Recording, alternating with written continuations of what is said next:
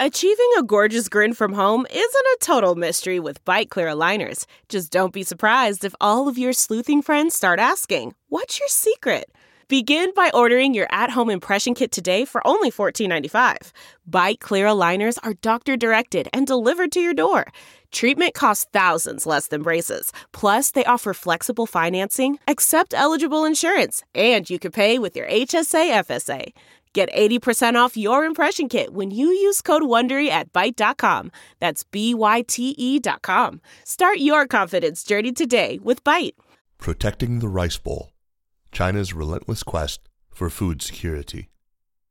Written by Sam Davies. Published in The World of Chinese. Read for you by Kaiser Kuo. As farmers headed to their fields of golden, ripe wheat near Zhumadian in central China's Henan province this June, the village party secretary wasn't far behind. In a viral video posted on Weibo on June 22nd, the secretary berates a farmer who has just begun harvesting his crops. "Get a COVID test," he roars as a crowd of villagers watch on. "You can't harvest until you've got one." Sickle in hand, the farmer retorts, "It's already ripe. How can I not harvest it?" The official persists until eventually the exasperated farmer leaves the scene with the words, "Fine then, you do it yourself." Since the pandemic began, COVID-19 has been more than just a strain on the country's medical system and the livelihoods of ordinary people. It has placed huge pressure on China's whole agricultural sector, threatening the country's food production and distribution networks.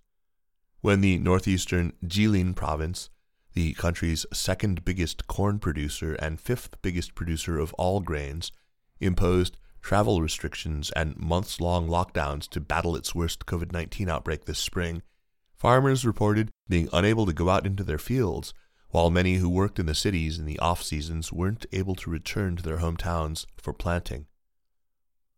These challenges have affected consumers, too. In November last year, China's Ministry of Commerce encouraged families to stockpile daily necessities for the winter, sparking fears that food shortages were on the horizon.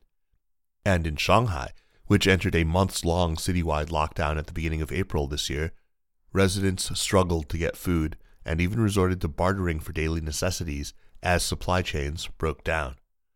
For most of China's population, food scarcity during wars and the 3 years of starvation in the mid-20th century are distant memories today, if they even remember it at all. Yet food security has never been off the national agenda, and China's leaders are keen to make the country self-sufficient in food production as the pandemic disrupts international supply chains, countries start banning exports on vital foodstuffs, and China's diplomatic relations deteriorate with several major food trading partners. Feeding 20% of the world's population on 7% of its arable land and perhaps only 5% of its water resources poses a massive challenge. Urbanization and industrialization, an agricultural system dominated by small household farms, deteriorating ecological resources, and increasing food consumption levels all make competing demands, while new goals to increase self-sufficiency sometimes contradict the country's long-term agricultural sustainability. Food production in China has soared over the last 3 decades as farms have become increasingly mechanized and productive.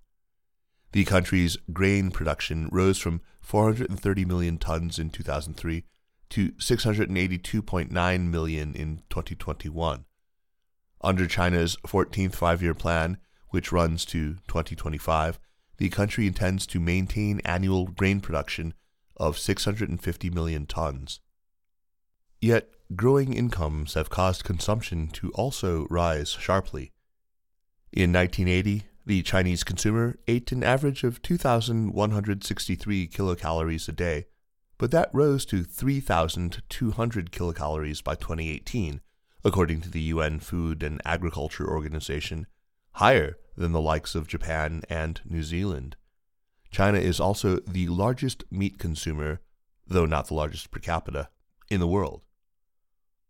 According to the Global Food Index, which ranks countries on their food security, China ranked second in the world in 2021 for the availability of food in the country, but it placed 34th overall for food security, which takes into account the affordability of food, resilience of agricultural production, and food safety. For farmers, rising costs are a serious impediment to answering the country's call to increase production and to earning a livelihood. Shen Baolu, a 64-year-old farmer in Anyang, Henan province, works his 20 mu, 1.33 hectare, plot of land alone for basically no income, despite using more machinery in recent years. The harvests have definitely become larger than before, but the costs have gone up too, Shen tells TWOC. Us common folk are suffering.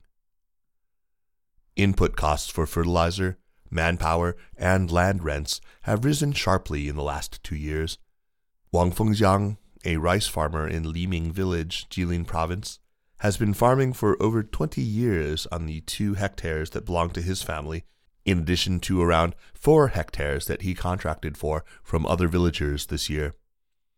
Those contracting fees have risen from over 8,000 yuan per shang, a unit of measurement used in northeast China equal to 15 mu or roughly 1 hectare in 2016, to 11,000 yuan this year. Wang tells TWOC the price of fertilizer has doubled over the last few years, while wages for the 3 to 5 laborers he occasionally hires to help with harvesting have almost doubled as well. The price for rice, meanwhile, has fallen. As a result of these shrinking margins, he plants less, just 6 hectares compared to the 20 hectares he farmed in 2018. I normally farm 80 to 90 mu, but sometimes I feel exhausted and only do 30 to 40 mu, Wang tells TWOC, explaining that the extra effort is not worth the limited returns. During the spring planting and autumn harvest seasons, each spanning 1 month, he sometimes leaves for the fields at 3 a.m. and works for 12 or 13 hours a day. I work until my waist is sore and my back aches. These financial struggles come despite China's Ministry of Agriculture and Rural Affairs, MARA, giving over $289 billion in subsidies to agricultural producers in 2021, according to the Organization for Economic Cooperation and Development, OECD, far more than the $98 billion and $53 billion the EU and US gave to their farmers in the same year. China's subsidies are meant to help farmers make a living and encourage them to plant staple grain products the government deems strategic, rather than more lucrative cash crops like fruit and vegetables. But even with cash incentives, Shen finds his wheat and corn are rarely profitable, and the payments are becoming less reliable. I get 80 yuan per mu of land. Before, they used to give it to us very promptly, and now it's very delayed. After a whole year's worth of planting, you get to the next year, and they still haven't given it, he complains, calling it a pitiful amount anyway. The government also sets minimum prices for the purchase of strategic grains, but these are so low that Wang says it's the equivalent to working for nothing. Getting buy-in from farmers is a significant stumbling block for China's strategic food reserves.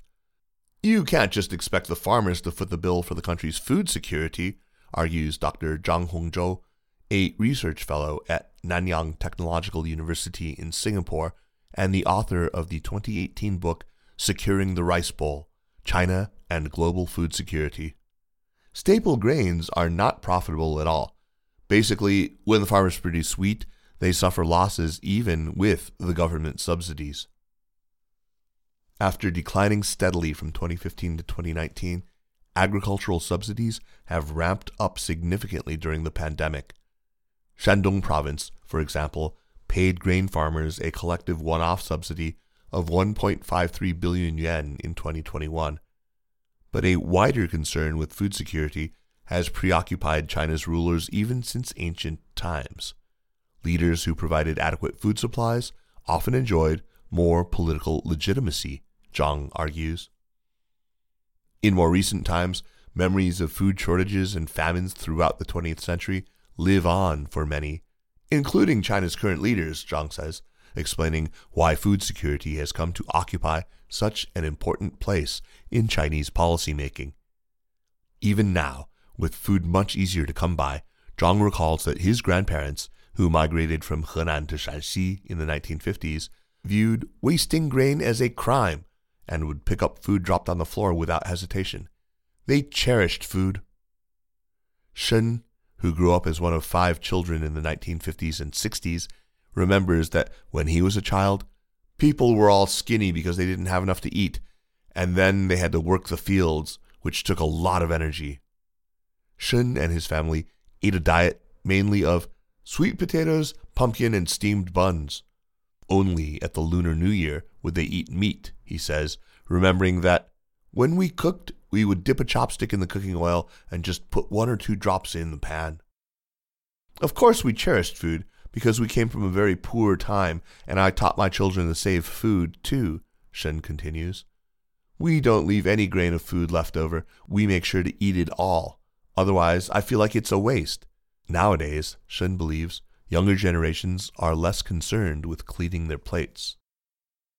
China's policymakers are similarly concerned with ensuring food supplies.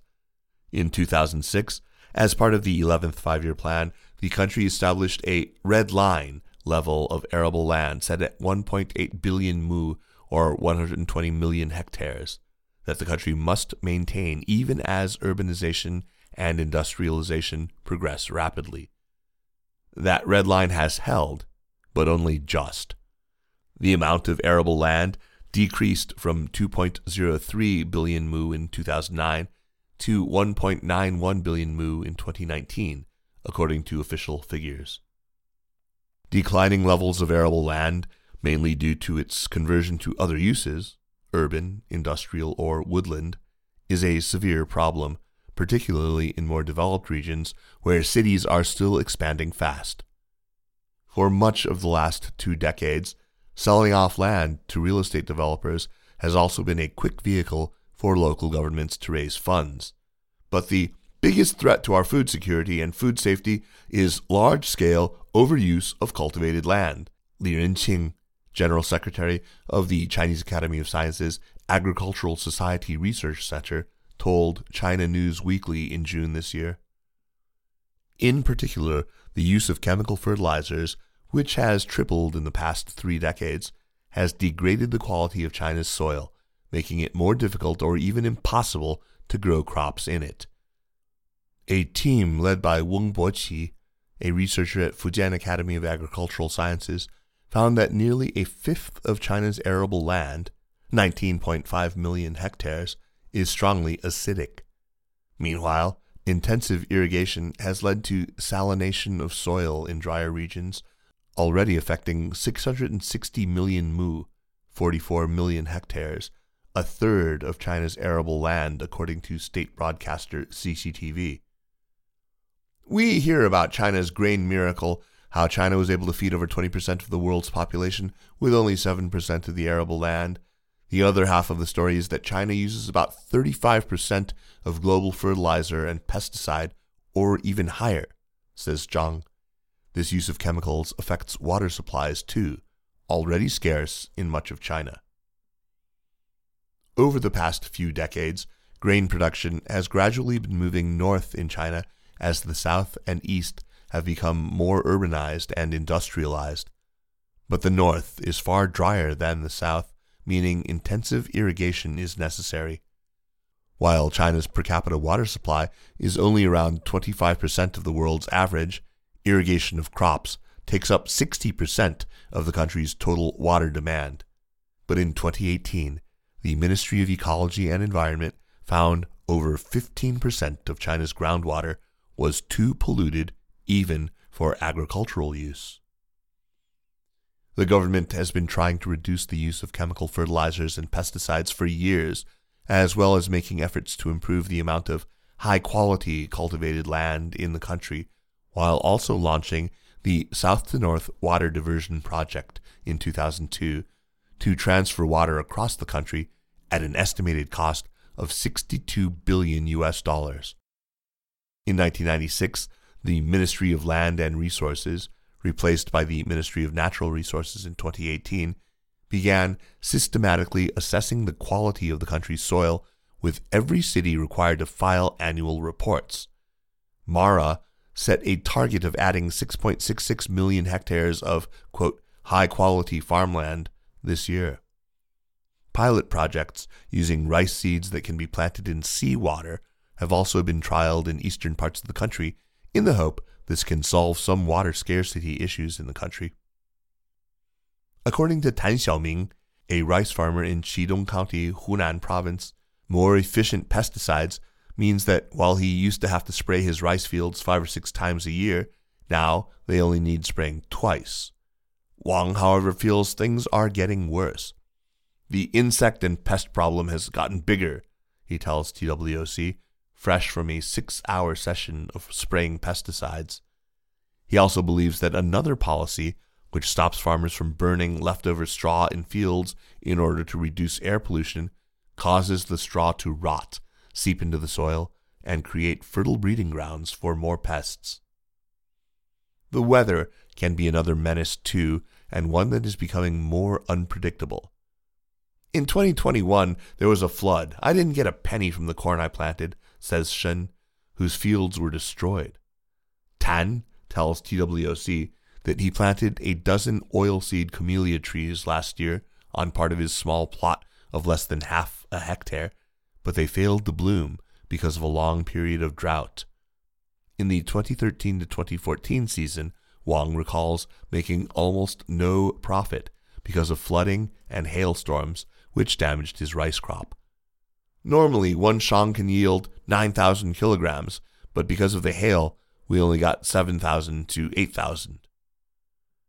Last summer, severe floods in Henan province damaged 2.4 million acres of crops, with nearly half of the affected fields seeing yields fall 30% as a result. This year, too, severe flooding in the south damaged over 39,000 hectares of rice paddies, while record high temperatures this summer threatened corn production in the north and central regions of the country. In 2020, researchers at Peking University and the International Food Policy Research Institute predicted that under the worst climate change scenario, a global rise in average temperature of around 4.3 degrees Celsius by 2100, wheat yields in China would decline by 9.4% by 2050 without mitigating measures. For farmer Wang, everything depends on the weather. We rely on the heavens to eat, he says. This year, I planted over 90 mu, 6 hectares. I don't know what the harvest will be like. There may be hailstorms. It depends on God. With such uncertainty and rising costs, farmers are increasingly looking for alternative livelihoods or hardier, more cost-effective crops, further complicating government efforts to increase grain production. Zhang's parents used to grow corn in their farm in Shanxi, but they switched to kiwi fruits in the 1990s because it was more profitable. Their small 0.7 hectare plot of land is located in what was once a major wheat-growing area, but right now, no one in my hometown grows wheat, Zhang says. His parents can earn around 10 times more for their kiwi harvest each year, despite much higher input costs compared to planting wheat. One reason why it's hard to profit from grain farming is the extreme fragmentation of China's agricultural sector, consisting of around 200 million small family farms averaging less than 1 hectare in area, compared to just over 2 million farms averaging 180 hectares in the U.S. This makes the use of machinery impractical on many farms, while farmers spend more on seedlings and equipment because they can't buy in bulk. Furthermore, since rural land is owned collectively by villages and can only be leased for limited periods rather than sold, scaling up farms remains a difficult and unprofitable process. Shen's 2 daughters and 1 son, all between 30 and 40 years old now, all left the village after middle school and went to work in textile factories and construction sites.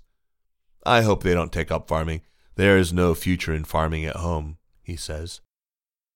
Likewise, Tan's 2 sons, now 30 and 20 years old, have basically never done farm work. After graduating from vocational middle school, they went to work in the prosperous Pearl River Delta region. Wang's son is 22 and is studying to be a high-speed rail attendant in Jilin's provincial capital, Changchun. He doesn't have basic knowledge about farming, says Wang, but also in our village there's not one person from his generation at home farming. Wang has considered leaving the fields himself. Last autumn, before the harvest, he worked at a construction site in town for 2 months for 200 yuan a day, but the boss ran off with the money, leaving Wang to return to farming for now. Urbanization has seen millions move from rural areas to the cities, leaving fewer people to work the fields and some land idle. Now, nearly 65% of China's population live in cities, while only around 260 million people still actively work in the fields, many of them elderly. What this means for the future of farming is unclear. Technology could provide some solutions. Genetically modified organisms, GMOs, can be more efficient and give higher yield crops with less labor and chemical use, but the Chinese public is strongly opposed to their use, with many suspicious they might cause health problems, despite overwhelming scientific evidence that they are safe, and as yet, no GMO crops have been approved for commercial planting in China. China is also investing heavily in biotechnologies like seed research.